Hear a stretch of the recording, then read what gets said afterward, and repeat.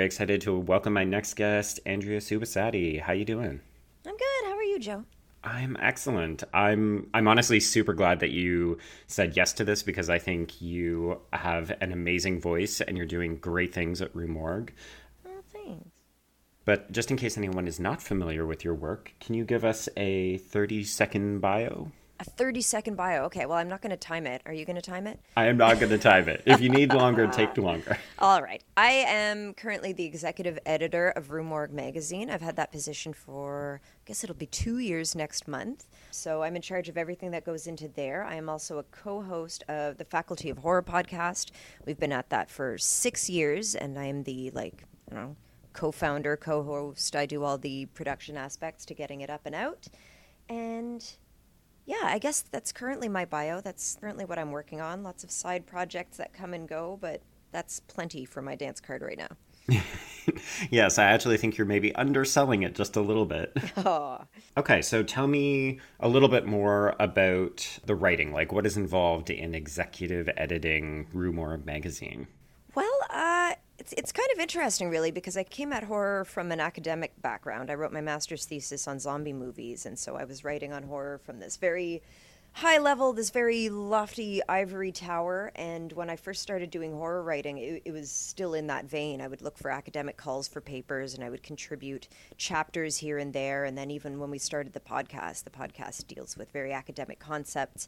I started the Black Museum with another writer, Paul Korup, back in 2012, and that was a lecture series to take high-level academic concepts applied to horror and present them in a way that was really accessible and engaging. And so that went on for many years. Now we're kind of in the process of revamping it with some new management because I am really busy. Yeah. But yeah, hopefully that can live on. So stay tuned for that. But yeah, when it came to Rue Morgue magazine, I became friends with Rue Morgue president Rodrigo Gudinho many, many years ago, and he was always very interested in what I was doing. Even after he left the company, so to speak, and moved to Montreal, whenever he was in town, we would have lunch, and he was very interested in my projects and was always encouraging me to write for Rue Morgue, but I struggled to write for Rue Morgue because I was just so used to having my academic hat on and using these high-level concepts, and, even my synopsis would be I don't know. It's hard to explain. It was just Dave Alexander, the editor-in-chief at the time, would always be like, well, pitch me. And I'd be like, I want to talk about the Foucauldian concepts as they apply to, those pitches weren't going anywhere. So it was many years before I was able to put on a journalism hat and really kind of speak about horror in a way that's accessible and still high level without it being academic and being more journalistic-y. And then when I became editor, I had to cut my chops with regard to editing other people's work. Now I'm receiving those pitches, and now I'm the one who's in charge of massaging them into a way that fits in well with the magazine and with our audience. So it's been a pretty steep learning curve. I still have a foot in the door with the academic stuff, thanks to Faculty of Horror, obviously, and yeah, I'm starting to have a really good time with it. I've gotten to the point where it's less daunting and more fun. Fantastic. Yeah, it's kind of the best of both worlds, right? You still get to dip your toe into the more high-level academic, really theoretical stuff, but then you also get to expose all of these different types of films to a wider audience with Rue Morgue. Yeah, I think so. And I think it's also really interesting to have both Rue Morgue and Faculty of Horror in my life, in that Rue Morgue was started 21 years ago by someone else, built up a body of a readership that I was not involved with. It's changed hands a couple of times, and now I've kind of inherited it as a living, breathing thing. Whereas Faculty of Horror, I birthed it from the ground up with one other person and a very similar vision. So I have different feelings about the two projects and my accountability and my responsibility, and their collaborations in both respects, but it's very different. Mm-hmm. So you mentioned that you got your start in writing from an academic background, but where did the love of horror begin for you? The love of horror for me began, I think when you're a little kid and you're aware that horror exists, but you're also kind of grappling with, scary stories give me nightmares, and nightmares are pretty much the peak concern of my life right now, I think most people have an early fascination with horror just because it's not for you. It's for the big kids and you're scared of it. And I think for the horror fan, they lean into that fear. And for the non-horror fan, they continue to lean away from it. The first big kid scary movie I allowed myself to see. I have two older sisters, 5 and 7 years my senior. So I think maybe for some only children or for children who are the eldest of their household, maybe they don't have it quite that close. They don't have that tantalizing material just out of reach. But my sisters watched Terminator 2 at home, and I caught some peeks, and it blew my mind. And I've mentioned this in interviews before, and horror fans are always so ready to jump up my ass and be like, that's not a horror movie. Listen, that movie is scary as hell, and it was not only scary, but very cognitively rich. There's a lot of ideas at stake going on. The science fiction, the time travel, like, God, I've watched that movie 1,000 times, and I still don't fully understand it. I still don't fully think the continuity makes sense. But anyway, so yeah, that really kind of got my wheels going. But again, I didn't have a whole lot of horror movies within reach. So where I went at that point was to Stephen King and to horror literature. And so in my early teens, I chewed through everything Stephen King. Well, I guess I started with like R.L. Stein, you know, Naturally. The good old gateway. I did Christopher Pike. Christopher Pike, eh? He did Fear Street was R.L. Stein, but Christopher Pike had his own kind of series. What was it called? He had a bunch of standalone adventures, and then at a certain point, he started turning single books into series. So he had Remember Me, where the girl dies, but she's hanging around as a ghost. He had The Last Vampire, which is when he got into heavy Buddhism and started to talk about how eternal life was, you know, very challenging and difficult. And oh, shit. Yeah. I always thought that he was a slightly more adult version of R.L. Stein, but none of his stuff has ever been developed beyond that. That's interesting. Yeah. But sorry, I interrupted you. R.L. Stein to Stephen King. No, I was asking about, R.L. Stein to Stephen King. And then from there, I think the natural progression was to Stephen King's many movie adaptations of his work, you know, bad and good. Mm-hmm. The Shining I took to very, very strongly for myriad reasons that you can hear all about in our episode on The Shining, Faculty of Horror, June 20-something. I don't know. You'd have to search it. But yeah, and then I think from there my journey was kind of in high school. I was exposed to the more 80s classics, you know, the bigs, the big slasher franchises and stuff like that. In university, I met some more cinema people, and I got exposed to the more underground stuff, the more international stuff, the more indie stuff, and yeah, I would say that's where it started.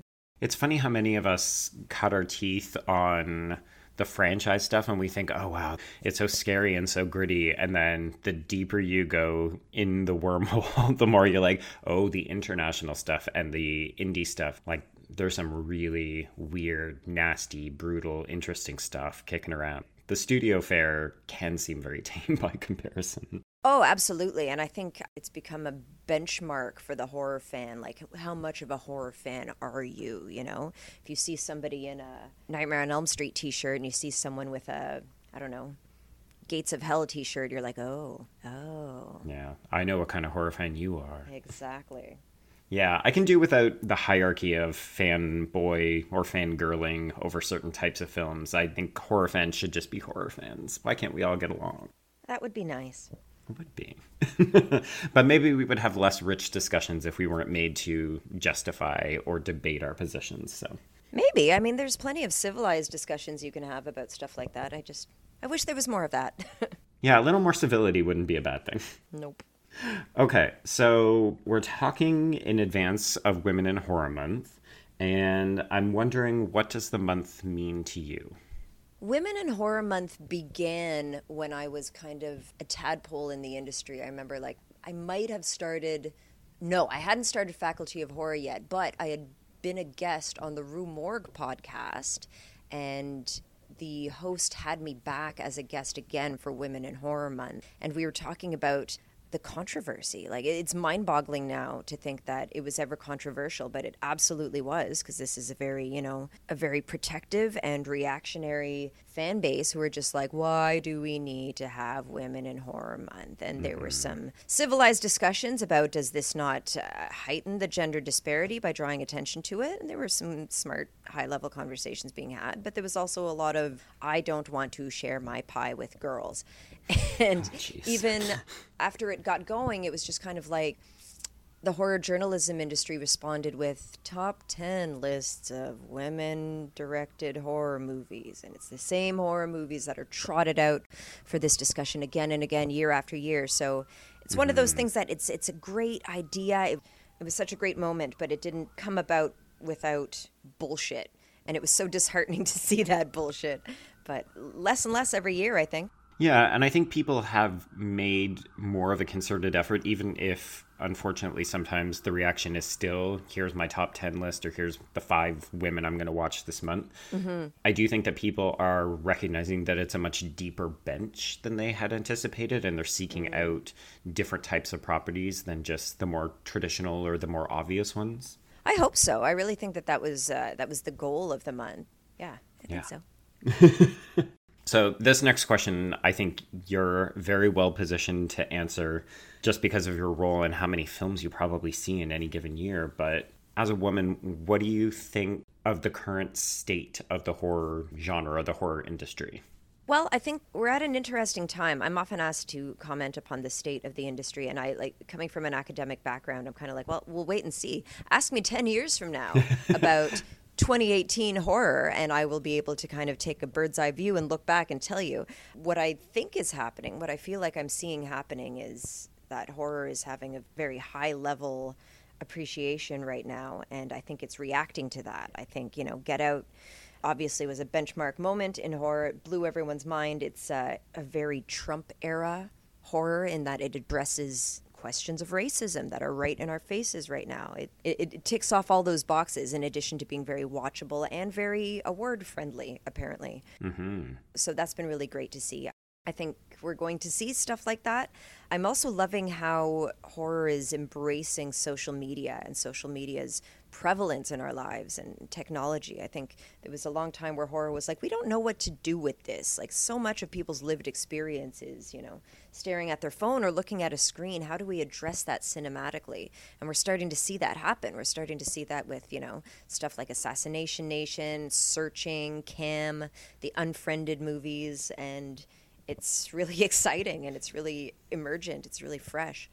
Yeah, it's nice that we have fewer films where people are on road trips and, oh, I can't get a signal on my phone. Oh, now something terrible is happening to us. That's right. And when those tropes don't fly anymore, it kind of forces people into a position of creativity. That said, I'm also seeing there's still plenty of stigma with the word horror insofar as, Hereditary and Get Out and all that. I still receive press releases about something being a thriller, and it's chilling, and it's spooky, and it's like, why don't you just say the word? Just say the fucking word. Because then I have to watch the material anyway to decide whether or not it's appropriate for the magazine. So even now in marketing, I'm still seeing people shy away from the word horror. And why do you think that is? Almost everyone that I've spoken to has mentioned Get Out, and I think we've recognized that 2018 was arguably one of the best but also most commercially viable year for horror. Not in a long time. Like, horror has always been profitable. It's always been a moneymaker, but I feel like last year there was a nice balance between respectability politics and commercial viability, and yet we're still getting these press releases. Like, why are people so gun shy around the word? I don't know, man. I don't know if marketing execs are just like this aging boomer white male population who are just like, we know horror to be a naughty word, and so we're staying away from it until we die out and the next more progressive generation comes in. That's my theory. Oh, gosh. I hope they die out sooner. Yeah, me too.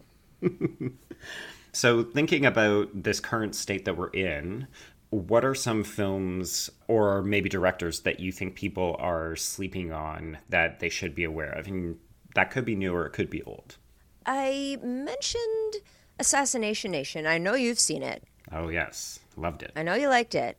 I loved it, and I gave it a huge feature in the Halloween issue last year, and I was able to see it well in advance of this release, and so it's rare that I get to do that, and I get to watch with bated breath. I was like, this is going to be such a thunderclap. Everyone's going to be talking about this. No one's talking about it, No, except I'm us shocked. on Twitter.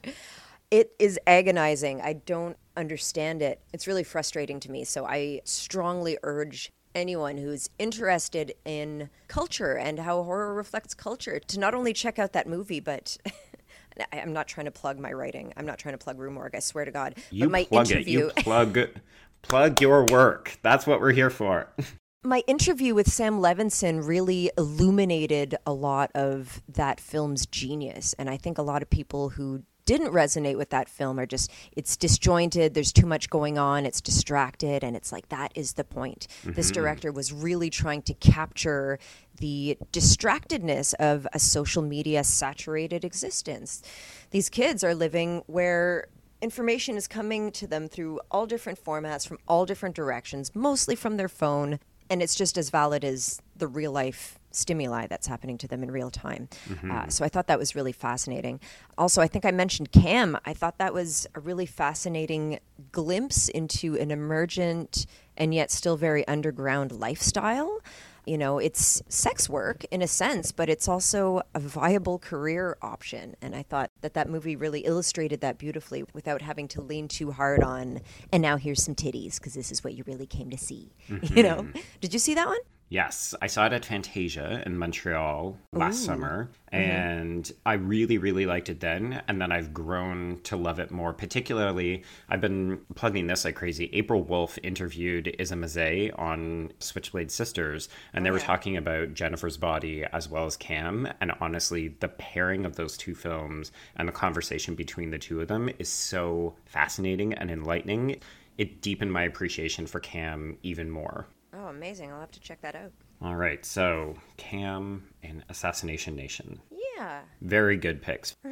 Yeah, it's interesting. I feel like we sometimes also live in a bubble, because when I talk about those films with people, more so Cam than Assassination Nation, but I feel like people are saying, oh yeah, you know, I know those, I love those.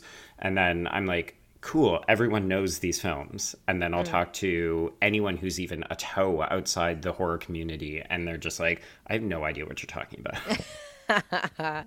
That is true. That is true. But that said, mainstream horror is also having its moment. And again, that's maybe a gatekeeping benchmark between horror fans. Like The Haunting of Hill House was a really big deal last year, celebrated across the board. A little bit of dissent within horror. Bird Box in December, humongous splash, very, very mainstream. I think that's largely thanks to Netflix. Yes. When things are really accessible, people are willing to take a chance. So yeah, I think it remains to be seen if this kind of lifts some of the horror stigma or what. Yeah, I'm interested to see if Netflix is going to continue to release some of their numbers as they did with Bird Box. Because we don't see it typically. I mean, they don't really ever release numbers. They make proclamations, and then we're meant to accept them as truth because we can't, of course, verify them. Right. But I did find it interesting that of all of their horrific films that they've been releasing over the last couple of years, that's the only one that they've really heralded as a true out-of-the-box hit. And you're right, it's by far the most mainstream, accessible film that they've done. But we shall see. So, now to the main event. So, February is also the month of love and Valentine's Day. And in advance of our conversation, I asked you if there was a particular film or performance that you wanted to give a little bit of love to. And I have to say, you picked probably the second or maybe third most unanticipated pick of all of the folks I've chatted with. So you picked Ellen Burstyn in The Exorcist. I did, yeah. I did. It's a really interesting film to me because I mean, speaking of mainstream, I think it might be one of the most cited films as a scary classic horror film. If you like this film, you are a horror fan. And even if you liked this film, you might not be a horror fan because it's just such a great film that it's just that film. For me, it was almost a dare when I was a little kid. Like, did you dare see this film? It was the ultimate sleepover dare film because it was so frightening. The scenes with Reagan, the stuff she was doing, the stuff she was saying, the way it was filmed, that it was really frightening. And so, you know, you accomplished that dare, you achieved it, you conquered it, and maybe you kind of left it behind. But I found it was a film that I kept returning to as I got older. And, you know, as I got older, I started seeing it through the character of Chris's eyes more and more, just because I was getting older. And here's this woman who is, you know, she's on her own. I am not a parent, but if I were, I would be a hardworking parent like this woman, Chris. And she doesn't have a religious background. She's a secular educated lady, but in utter and total desperation. She can't deny what's happening right before her eyes. And it's something horrible and horrifying that is happening to someone that she loves very much and is responsible for. So to me, this film it gets scarier and scarier the older I get. Yeah, I'll confess I hadn't seen it in a couple of years, so I ended up rewatching it in anticipation of our conversation. And you really opened my eyes up just by picking her. When I rewatched the film, I realized that I had really overlooked the role that Chris plays in this film, because when I think of The Exorcist, and I'm projecting, but I'm assuming at the same time, I think a lot of people honestly think of Regan and they think of the exorcism itself, and really that's probably 20% of the film. Like, so much of this movie, and even I think up to the first hour, they don't even mention an exorcism. And Father's off there running and reenacting scenes from Rocky. And it's really Chris, as a worried working mother who's got a lot on her plate, trying to have a bit of a life, having to deal with this sick, mysterious illness that is befalling the person that she loves most in the world. And it's traumatizing to watch her go through it. It really is, especially since her transformation, and she does indeed transform, like so does Regan. But if you look at Chris at the beginning of the film and you look at her as she's surviving this ordeal, she transforms as well. What's happening to her is not supernatural. What's happening to her could happen to anyone. If someone we love gets really sick and we can't understand and we can't help, that helplessness, that desperation, that grief, that despair, that terror, that's far more frightening a prospect to me than being possessed by a devil. Mm-hmm. Very relatable. Hopefully not, but So why do you think, if I'm correct in thinking that people dismiss Chris or they forget about her, why do you think that is? Is it just that it's not as fantastical a piece of the film, or is it that people gravitate towards the scares? I think it's both those things. I think the flashiness of Regan and the fact that the most iconic scenes, Chris is maybe not present in the room. I think that's it. I think that's it exactly. It's interesting, though, because really you're meant to take your cues from her reactions. Because early on, there's a couple of key scenes where strange events begin happening. And really the camera is on Chris and Ellen Burstyn's face as she is reacting to this. And sometimes it's muted horror, and sometimes she's flipping the fuck out. But she's the witness to the spider walk down the stairs, and she gets a face full of her daughter's post-crucifix stabbing scene. And that's horrifying. Like, those scenes are so impactful. Just in case you didn't understand how to process it, there's Chris, front and center. Well, that's right. And Chris is her mother, right? So it's the kind of thing where she knows her daughter better than anyone. Like, when Regan comes down the stairs and pisses on the carpet and is like rude to everybody, everybody's kind of like, oh, geez, that's awkward. But when you look at Chris's face, she's not angry. Her daughter is not misbehaving. She was like, something's wrong. Something's up. I don't get it.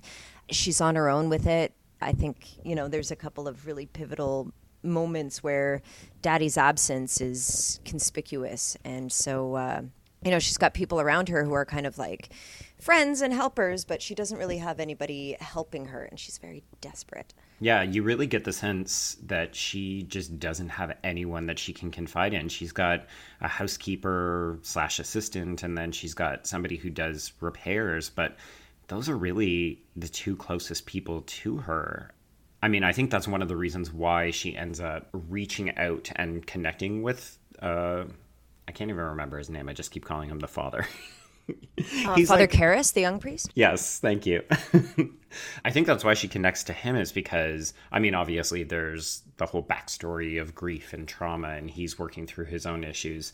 But really, he's the first person who's legitimately talked to her. Well, that's right. I think in the extended version that came out, I can't remember when it came out, but the extended version that came out with the crab walk, it also has an additional scene of Regan being tested and a prolonged conversation between Chris and the doctors. And it's always a room of white men, and they're always telling her, well, this is what it is. And she's like, are you fucking kidding me? Yes. She calls them out. She's like, you guys are full of shit. You have no idea what's going on. Stop blowing smoke up my ass. And then she turns to the church, to which she doesn't even believe. But, I mean, let's not forget she's a movie star. are. And let's not forget how isolating that has to be. You know, people assume that her life is perfect. She's got this picture perfect house. She's got all this money. But that all kind of contributes to her isolation and her desperation. I think what's interesting is that it doesn't help her in the end, right? Like, the movie, in a way, undercuts the celebrity artifice to say, sure, she's a big famous movie star and she can be on the cover of magazines, but at the end of the day, she's also a mother who's desperate to help her child, and all of that artifice doesn't end up helping her in any capacity. That's right. I think you could easily make the argument that the devil is real and the devil targeted somebody to torment in this movie. It was Chris. Yeah. Even by taking Reagan, you know what I mean? Reagan didn't remember the horrible shit. Chris will remember that forever. Yeah. Dark stuff. Yeah, man. Fuck, that movie's good. So I had watched a couple of other older horror films, and by older I'm putting in quotation marks because it's like they're late 70s and early 80s, and those are not that old. I've forgotten how leisurely the pacing is. Like, they're taking their time to develop characters, and it just kind of made my heart ache because I miss it so much. Yeah, that's just a gem. It's nice to have a movie that's worth the hype. You know what I mean? Like, I feel that way about Get Out, too. It's just like, there is no way to overhype these films. They're just wonderful. Mm-hmm. And films that they really reward repeat viewings. There's so much more to discover beyond just the simple shocks and the scares. Agreed. Yeah. All right. Well, that's a fantastic pick. And thank you for bringing it back to me with fresh eyes. I really appreciate that. Oh, my pleasure. Anytime. Like, you had told me that, the movies that other people were looking at, and I was like, well, shit. What's left? And there's plenty. You can go back and look at old movies through new eyes every day. And that's one of my favorite things about the work that I get to do. Absolutely. And you've got 21 years of history of great different types of films that people should be revisiting as well. Yeah, true that. Sometimes I get pitched retrospectives more often than anything. I think unless you're kind of an industry insider getting press releases, maybe you don't know what's coming up apart from like the big trailer that dropped.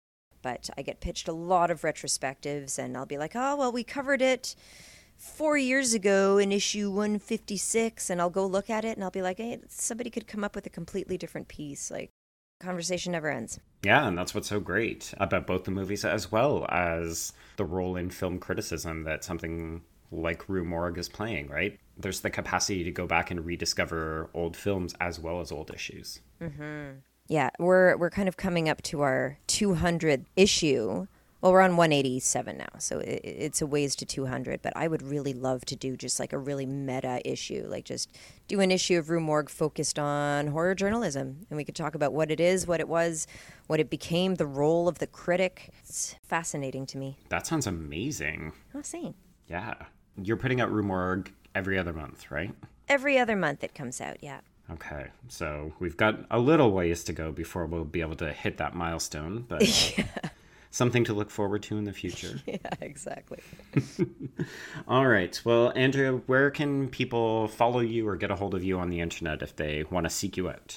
Oh, my goodness. Well, I'm all over the place. I make myself very available. I think that's important. I think that's an important part of it is horror is an intimate thing. And if people didn't like talking to each other about it, I would not be in the business that I am. So I am on Twitter at Necromandria. I am on Instagram at Necromandria. I am on... What else am I on? What else is there? I can get to you through the Faculty of Horror website. Absolutely. I would encourage you to check out the Faculty of Horror. Just check it out. I don't expect everyone to love every single episode, but we do identify what we talk about in the episode titles. So if you just want to dip your toe in, maybe hear us talk more about The Exorcist and The Shining and stuff like that, I can be found there. And of course, Rue Morgue magazine is published bi-monthly, but yeah, you can subscribe to the magazine, check out the blog. If you're interested in getting stuff with your magazine, we're partnered with Horror Pack, where you can receive the Rue Morgue coffin box, so that'll be the magazine, plus a t-shirt and some stuff. I believe the Faculty of Horror is returning to Salem for Salem Horror Fest next fall. I don't know if I'm allowed to announce that officially, but Ooh, I got an exclusive. There you go. And then Rue Morgue also has Frightmare in the Falls happening around Halloween in Niagara Falls, Ontario. Yeah, which is a great way to connect with other fans, but also a lot of people who are making some pretty cool merchandise and collectibles. Yeah, are you going to come back? I think so. Yeah, I had a good time. I think I want to come on the Saturday and really get the full event wash over me. Yes, excellent. Excellent. All right. Well, thanks again for chatting with me and, keep on doing all the amazing work. If it doesn't kill you. Thanks for having me, Joe, and likewise. Okay.